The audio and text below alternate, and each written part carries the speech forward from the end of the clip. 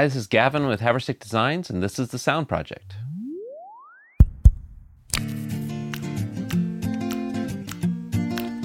So I'm here today with my good friend Eric Sills. Thanks so much for joining us. We're on location actually at Stone Soup Recording, and this is one of our early projects. Like I think we were introduced in 2010. 2010. Yeah, when you're getting ready to build this place, and man, it's so amazing to be back here and also see all the things that you've been doing over the last 13 years now. I bought a couple books on acoustics and very quickly realized I'm not going to be an acoustician, so that led me to you. Nice. So we're in Maumee, Ohio. Did I pronounce that right? Yep. Okay, good. I always feel like I mess it up, but yeah, Maumee, Ohio, and I usually say, well, we're an hour south of Detroit. Okay, that's an easy thing. If I don't feel like I'm going to get it right. So, but yeah, this is well. First, let's talk about a little bit about your background, how you got into music, and tell us the story. I like a lot of the musicians I work with. My musical background came from the public school system. Oh yeah. I played French horn from 5th grade through my freshman year in college. I was a performance major on French horn. Okay. And I started playing drums also in high school. Mm-hmm. And I really wanted to be a touring and freelance drummer. And I needed something to fall back on just in case. So I switched to electronic technology and actually became an electrical engineer. Yeah. So this came out of the combination of electrical engineering and a somewhat musical background. Yeah. So I was in an accident in 2003, ended up in a wheelchair. So drumming's kind of out. Mm-hmm. You know, I couldn't get any volume out of my kick drum anymore. And my son was interested in recording, and this project grew out of all that. Mm-hmm. Yeah, I remember when we got introduced, and you had mentioned that this was music was something you bonded with your son over, mm-hmm. and I remember when we did the project, you sent me some initial photos of the space, and I still, when I give presentations and I talk about the studio, I show before and after photos, and in every one of those photos, your son is given the rock symbol, you know, and I just loved it because he was so excited about it, and it was just such a cool project to be involved with because I knew it was going to be something that you and your son would enjoy, and is he still into music? He is. We still go to concerts quite a bit. In the last couple of years, pre and then post COVID, we saw Iron Maiden. He took me to see Polyphia, who you did their guitar player's studio. Yeah, Tim Henson's studio, and we go see shows quite a bit. Cool. We saw Ginger in Detroit. So yeah, we still relate over music quite a bit. That's awesome. I'm much more of a jazz person than he is, and he's much more of a progressive metal person than I am. But we like both of those styles of music together. So nice. Where was Polyphia playing at that you saw them? We saw them at a hall in Detroit. Okay. The name of which I'm not going to remember. No. We saw Ginger at St. Andrews, but Polyphia was at a different hall in Detroit. Okay. Yeah, we went to the Indianapolis show. The staff, we all went and checked it out. It was a really good show. I mean, those guys are ridiculous players. Insane obviously. players. So it sounds like you grew up playing music for forever, and then did you ever think you'd own a studio? Was that like a dream that you wanted to do? You know, I didn't. I took rec tech, or recording techniques, or they called it rec tech, when I was at Bowling Green State University. It was a 1-semester class at that time, mm-hmm. and that was it. Yeah. You had that, and then there was an electronic music, which is a 1-semester class. And I mainly did that so that if I was playing drums, I would be able to relate to the people on the other side of the glass better. Sure. So when my son wanted to take a recording camp and he was a little bit too young to get in, it was like, oh, we'll get a Linux distro, start recording at home. And we recorded some of his friends' bands. And it was like, I remember why I liked Rec Tech. Mm-hmm. I liked analog recording on tape. And it just kind of grew out of that. I didn't have a laser beam focus to being a studio owner, But now that I am, I think I found my calling. Yeah, yeah. Um, when you were looking to, okay, so what made you decide like, okay, I'm going to get a commercial space and like try to make a go at it? Like, what was there a switch that flipped that you're just like, I'm really going to go for this? You know what? My lovely wife, Sandra, she was like, you're kind of good at that. You should try that as a business, which her encouragement kind of led to this. I mean, I wouldn't have thought about buying a commercial building. The original idea was to do it in our house, but she's like, if you're going to have freaky, weirdo rock and roll people over here at 2 a.m, do it as a business. Yeah. I mean, there's always an investment opportunity there for the land and the building, too. So that's kind of the way it came out of that. Yeah, well, we have that in common because I'm an engineer. I don't like to take risks, and so when it came to like maybe starting this business, I was on the fence, but my wife was the one pushing me over it, and because she was just like, "Man, you do a great job, and this is an opportunity for you to really kind of spread your wings a little bit." So. I mean, I don't know if she feels the same way now when another box from one of the retailers shows up with a new microphone in it. Do you really need that? But, You say you started this. Hey, it's your fault, right? That's awesome. So you found this property. Did you look at a lot of different spaces? Because when you contacted me, you'd already purchased this. So. Actually, I talked to you before we signed on the final dotted line. Okay. A friend of mine, Dave Fogel, who's a great drummer here in town, he and I would get in the car and just drive around and look for sale signs for commercial real estate. And this place came up for sale like within spitting distance of our house. Yeah. I'm being facetious, but within rolling distance of our house. Yeah. And so I knew I was going to work with you, and I called you up and said, this is what this place looks like. This is what the outside walls are made of. You're like, if you can get that, go for it. Yeah. So it was the right size at the time for where we were starting out, and you approved the construction. So that's how we picked this. But we looked for maybe 6 months to a year before, just driving around looking at commercial properties. Yeah, yeah.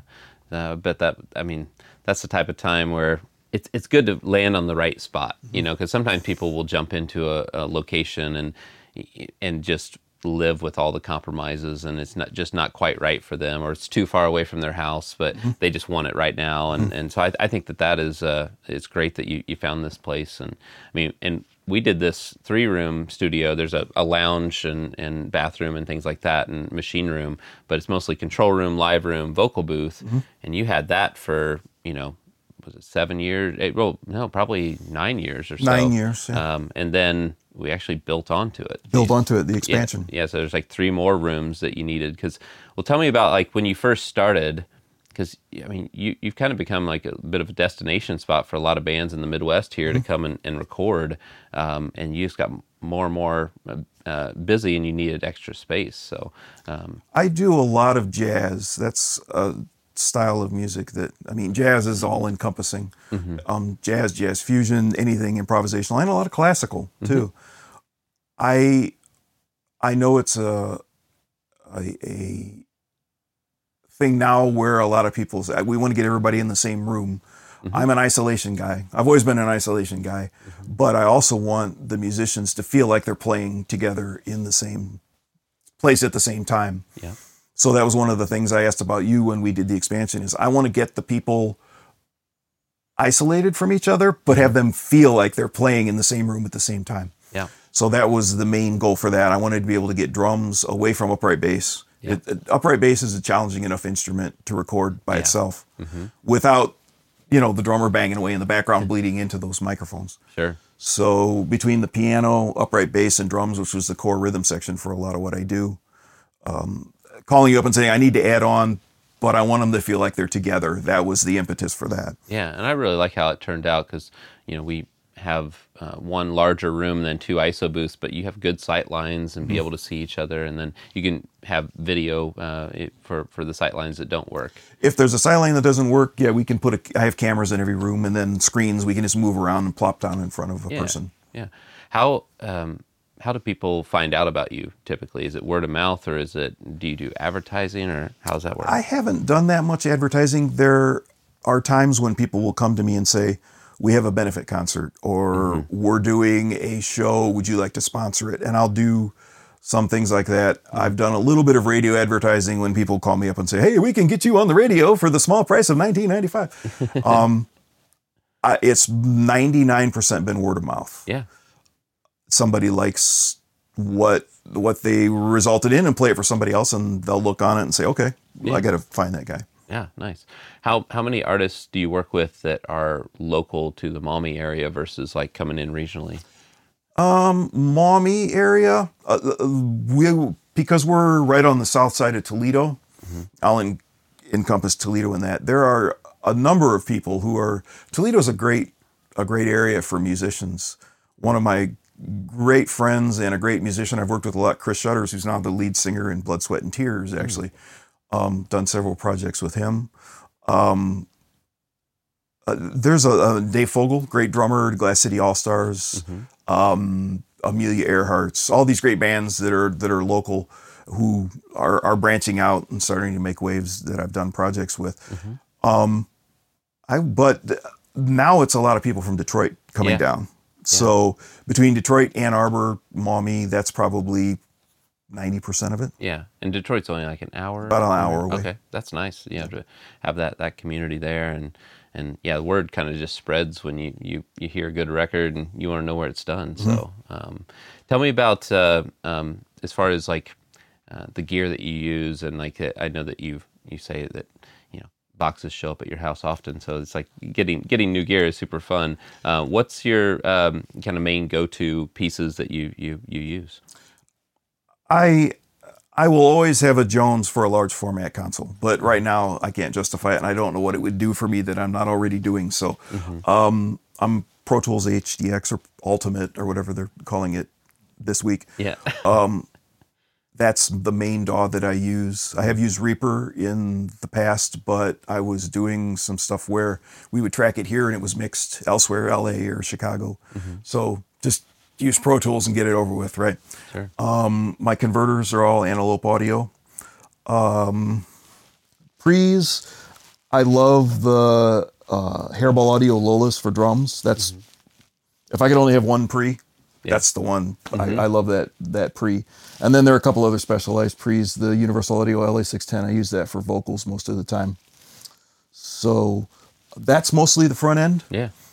As you know, you've seen this place through 3 different sets of monitors, but these were my dream monitors for years, and they came up with a deal that I couldn't beat, so I had to get them. Nice.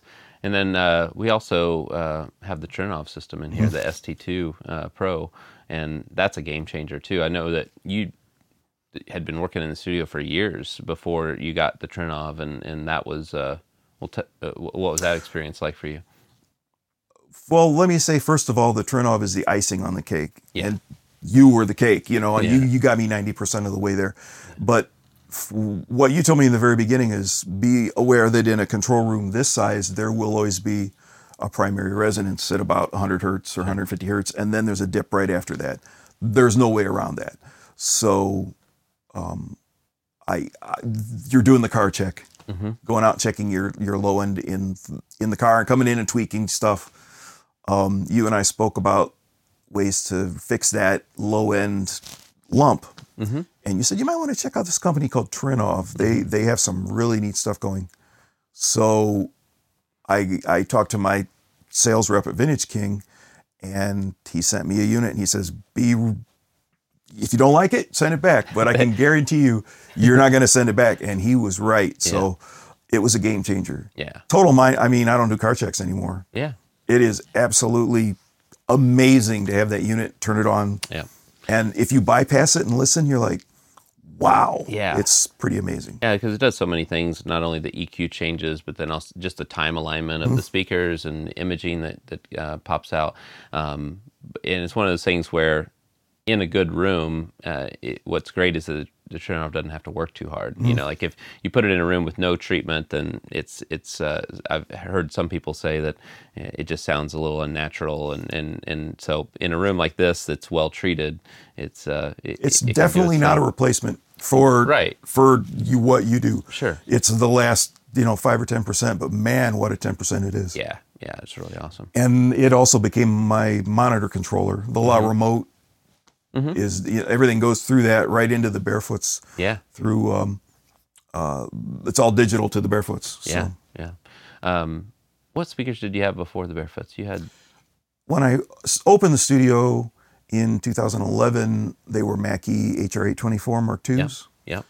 And then the next upgrade was the Neumann KH310As, which are brilliant speakers, and I still have at home. Yeah. I use them on my edit rig at home. These were my dream monitors. Basically, for a recommendation, you were doing a studio in Carmel, Indiana, I believe. Oh, that was Evansville. Evansville? I think that was the one. And you said, you got to hear these Barefoots. They Yeah. are freaking amazing. Yeah. And ever since then, it was like, if Yeah. they got the Gavin Haverstick seal of approval, I got to get them. But they were my dream monitors. Yeah, they're really nice. So let's talk a little bit about building the place, like because we get kind of going back to the 2010, like when you really started building it. You got some contractors involved and some people local to the area, and we sent over a set of plans of how to build different wall structures and all of that. But what was that process like? As far as you'd never probably built a studio like this before. Nope. Yeah. I'd never built a project period like this. I mean, we build a house, but that's like, go away and come back in 6 months. Who cares? You're right, because it'll be a house when they're done. But there were several contractors that I spoke with, and I would show them the prints, and I was like, well, you don't need all that. All that crap. What do you need that for? We've done stuff like this before. And that's not what you want. That's not. If your contractor doesn't dig in and say, oh, this is a cool challenge, this is something that we'll be able to do, then I met through a side project. My main contractor at that time was a guy named Matt Meisner, and he looked at the prints and was like, this is cool. Yeah. I want to do this. Yeah.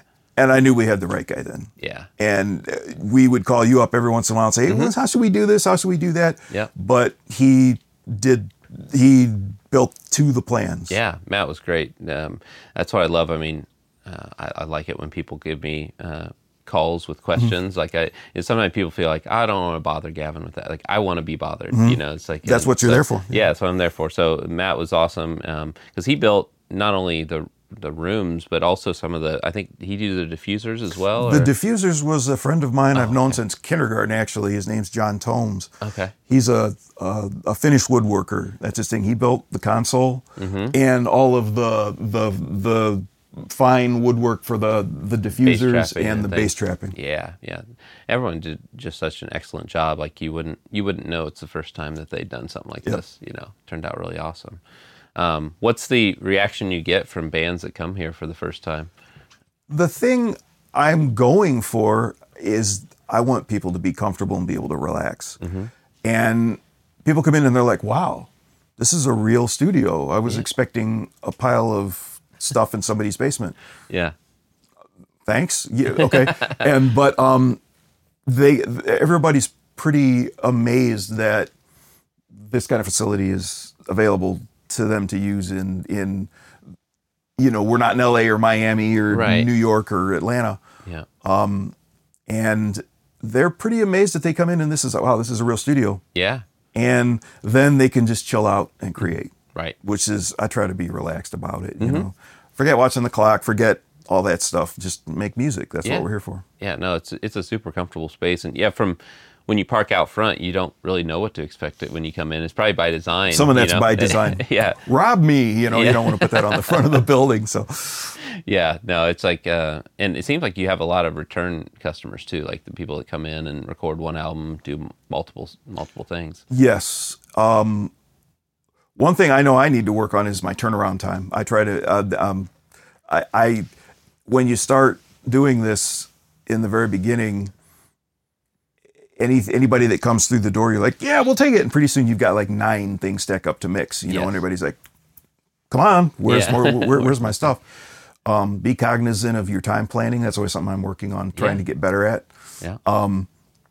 But the most of my people are return clients, or being a jazz focused studio, people will come in and they'll have somebody they bring in to play on their project who's never been here before. And then that person is like, wow, that's great. I want to have you do my next project. And then they bring in people and it sort of balloons out geometrically from there. Well, and I know that I think it was kind of maybe as a shift you did during COVID was doing some live streaming as well, which that was fun for me to be able to see the studio in action and get to see these amazing players, get to, like you're in their living room playing. So how's that been? Have you continued that since COVID?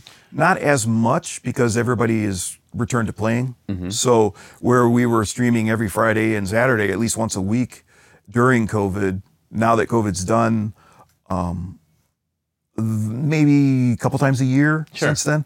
But what we have done is transitioned the streaming system so that we can put cameras up and hit record and get ISO stream so they can do promo videos of projects that we're working on. Sure. So that's really nice. I mean, I know that you work with a lot of professional musicians and this is what they do, but I think sometimes you also have people that just want to come in and record a song or two, or like newer musicians. And I think that's great to have that ability to, because I know when I was young and playing music, if I could have stepped into a place like this and tracked something, it probably would just make me even more excited for doing more of that type of work. I really have a firm commitment to every project. I try to treat everybody the same. If you can't treat the newest, most inexperienced person coming through the door like you would the most powerful artist you're working with, you probably shouldn't take the project. Yeah. So you never know when somebody you're working with who's absolutely new at this could be the next big star. For sure. So I try to treat everybody the same. Yeah. Yeah. Some people who I've worked with will come in the door and you're like, oh my God, Yeah. But like I said, try to get everybody comfortable and get down to work. Yeah. Speaking of that, do you have any artists that you haven't worked with that's like a bucket list thing, like you'd really like to do? Yes. The guy I wanted to work with as a drummer was a guitar player who's not with us anymore, Alan Holdsworth. He was my guy. Yeah. He influenced me. Anybody who could do that with a guitar, that means anybody can do anything with anything, because he was supernatural, and I always wanted to work with him. And a lot of the people who I have on a bucket list, I will find out where they're playing. Yeah. Give them a card. Yeah.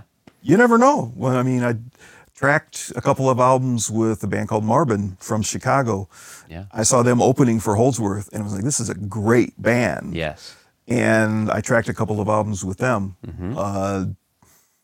If there's somebody I want to work with, I'll seek them out and give them a card. Yeah. Don't be shy about it, right? It's like, what's the worst that can happen? What's the worst that can happen? They'll say no, So I found the same thing kind of applies with people who are in our business who do something you like the way it sounds. Yeah. Rival Sons, Electric Man. I always loved that drum sound. I found out who the engineer was and emailed him, and he emailed me back and then said, yeah, here's how we did that. Thanks for digging it. I did some projects with female singers who have a sort of raspy voice. And I found out some country singers who have that kind of voice, and I wasn't happy with the results I was getting. Found the engineer who worked with that other person, and he called me back. Wow. And said, wow, that's really cool. Nobody knew I did that album. Yeah, we used a Shure SM7B or an RE20 and ran it through a tube pre. And so everybody in this business seems to like to share knowledge and share knowledge and reach out. That's the best way, I think. Yeah, a lot of networking going on. Do you ever seek out an artist individually? Like, I know you reach out to engineers and get information from them, but do you ever hear an artist and just say, like, hey, I want to work with that person? Marvin was the best example of that. Yeah. Then yes, if I will email people quite a bit. I really love the band Dirty Loops. They're mostly working on the West Coast, so I don't think I would have an opportunity to work with them. But that's an example. You can get on their Facebook page. Everybody's on social media now. Yeah. Send them a message. Hey, I really love what you guys are doing. Want to work with you sometime. Here's my studio webpage. Make sure they can see that you're serious. Yeah. Right. And then there's a lot of guys from Detroit. Dave Bennett, great saxophone player, or great clarinet player and surf rock guitar player, both. I met through a drummer in Ann Arbor, a guy named Pete Sears, who I used to study with. Between the networking and reaching out and saying, that's a guy I want to work with. Yeah. Yeah. If you hunt them down and say, love to work with you, you may get 1 out of 10 or 1 out of 50, but once you do a good job with them, hopefully that'll expand your And that's one more than you would have. That's one more than you would have gotten if you don't try it at all. Right. You reach out. Yeah. Don't be afraid to reach out. I don't care if they're famous. You Yeah. know, get on their Facebook page and Usually reach out. they don't even care that they're famous. They don't care that they're famous. Yeah, that's cool. As far as like owning a studio, is there any advice or let's say challenges that you run up against in having this place over the last 13 years? As far as having the studio, getting over the fact that I'm not in LA or New York or Miami or one of those places. There are definitely advantages to being in that kind of geographical area, but that's not a game. That doesn't mean you're dead in the water right off the bat. Right. So don't let that be a detrimental to your thinking process. The challenge for me is keeping my time scheduled reasonably so that I can get the stuff back to the people in a timely manner to which they want it. Sure. That's always been a challenge for me. Where's my project? And I'm hopefully getting better at that. Yeah. So, but if you're giving them a quality result, hopefully, which I'd like to think I am, that they'll be patient, you know, and you're giving them what they want, and it sounds great. So, I think too with that, as far as the timing of things, it's kind of setting the expectation with people, and honestly, if you could turn around their project in a couple days, you probably wouldn't be as good as you probably are. Wouldn't be as good as it was. And also, you know, you're busy, and that's because you do good work. So, sometimes obviously everyone wants their project yesterday, but I've had people call me in the car on the way home after the tracking session and say, "Are the mixes done yet?"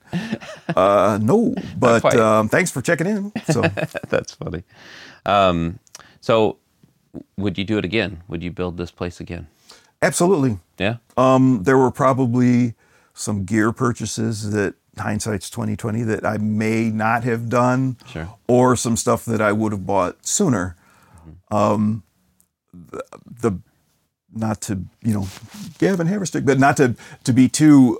But the main thing I can say is get somebody like you involved at the beginning. Sure. Some people are like, well, is that really the most important thing? Yeah, you can have the great equipment, best equipment in the world, in a room that sounds like, and you're going to get a recording that sounds like. So if the room doesn't sound good, the recording probably won't sound good. Yeah. It's not the most, I'd say, I mean, I know it's what I do for a living, but it's not the most exciting part about building a studio is hiring an acoustical consultant, but it is the thing that lays the foundation for everything else. And for me, it was too. And speaking with you at the beginning, some of the guys that you had worked with, which was really cool hearing you tell stories about that stuff too. Yeah. I mean, I don't know whose names you can mention, but you've done some NASCAR people's home theaters, and you've done some big things for other people. And it's like hearing you talk about those people and how cool they were was inspiring. Yeah, for sure. And I really admire your business and what you've been able to do with that also. Thank you. It's funny to see it because like I say all the time, like when I started Haverstick Designs, I thought, okay, well, it's just going to be me in an office until I retire, and I'll do cool projects and I'll handle every aspect of it myself, and that's it. And now, like, fast forward, it's last month was 14 years for us, which is very cool. Yeah, man. Thanks. And it's now I have 6 employees, and I always just surround myself with people better than me at what they do, and it just That's makes got to be a challenge for you because you know. Not really. They especially like, I mean, there's definitely, I'm just always trying to learn, and when I surround myself with people, it's just like they're really great at this aspect or this aspect. It just makes for a better result. Like some people don't want to. It's weird as a business person. Some people don't want to hire someone better than them because it's of an ego thing. But for me, it's just like I do the same thing with my band. Like all the people that play in my band are better than me at Rivet Shack. Rivet Shack. Yeah, a little plug for Rivet Shack, which I've actually thought about this, and I'm going to ask you, see if you're up for it, is that sometime in my life, I want to record a Rivet Shack EP or album and do a different song in different studios around the country that we've done. Are you I in would for that? love to do that. That'd be pretty fun. That would be a blast. It'd be an expensive project because there's airfare and we'd have to fly around, but this one's drivable, so, Yeah. so we could definitely do that. So maybe I'll hit you up for that at Absolutely. some point. Awesome. Well, thanks so much for joining us on the podcast, Eric. I appreciate you coming in. Thank you very much. Super fun, and it's always good to check in and just like I mean, what you've built here, not just built the studio, but the business and the reputation and everything you do is just amazing. So Thank you, man. I appreciate it. Thanks again. Thank you. Thank you for watching this episode and being a part of the Sound Project. If you have any ideas for future podcast episodes, feel free to email us at info@haversickdesigns.com, and we'll see you next week.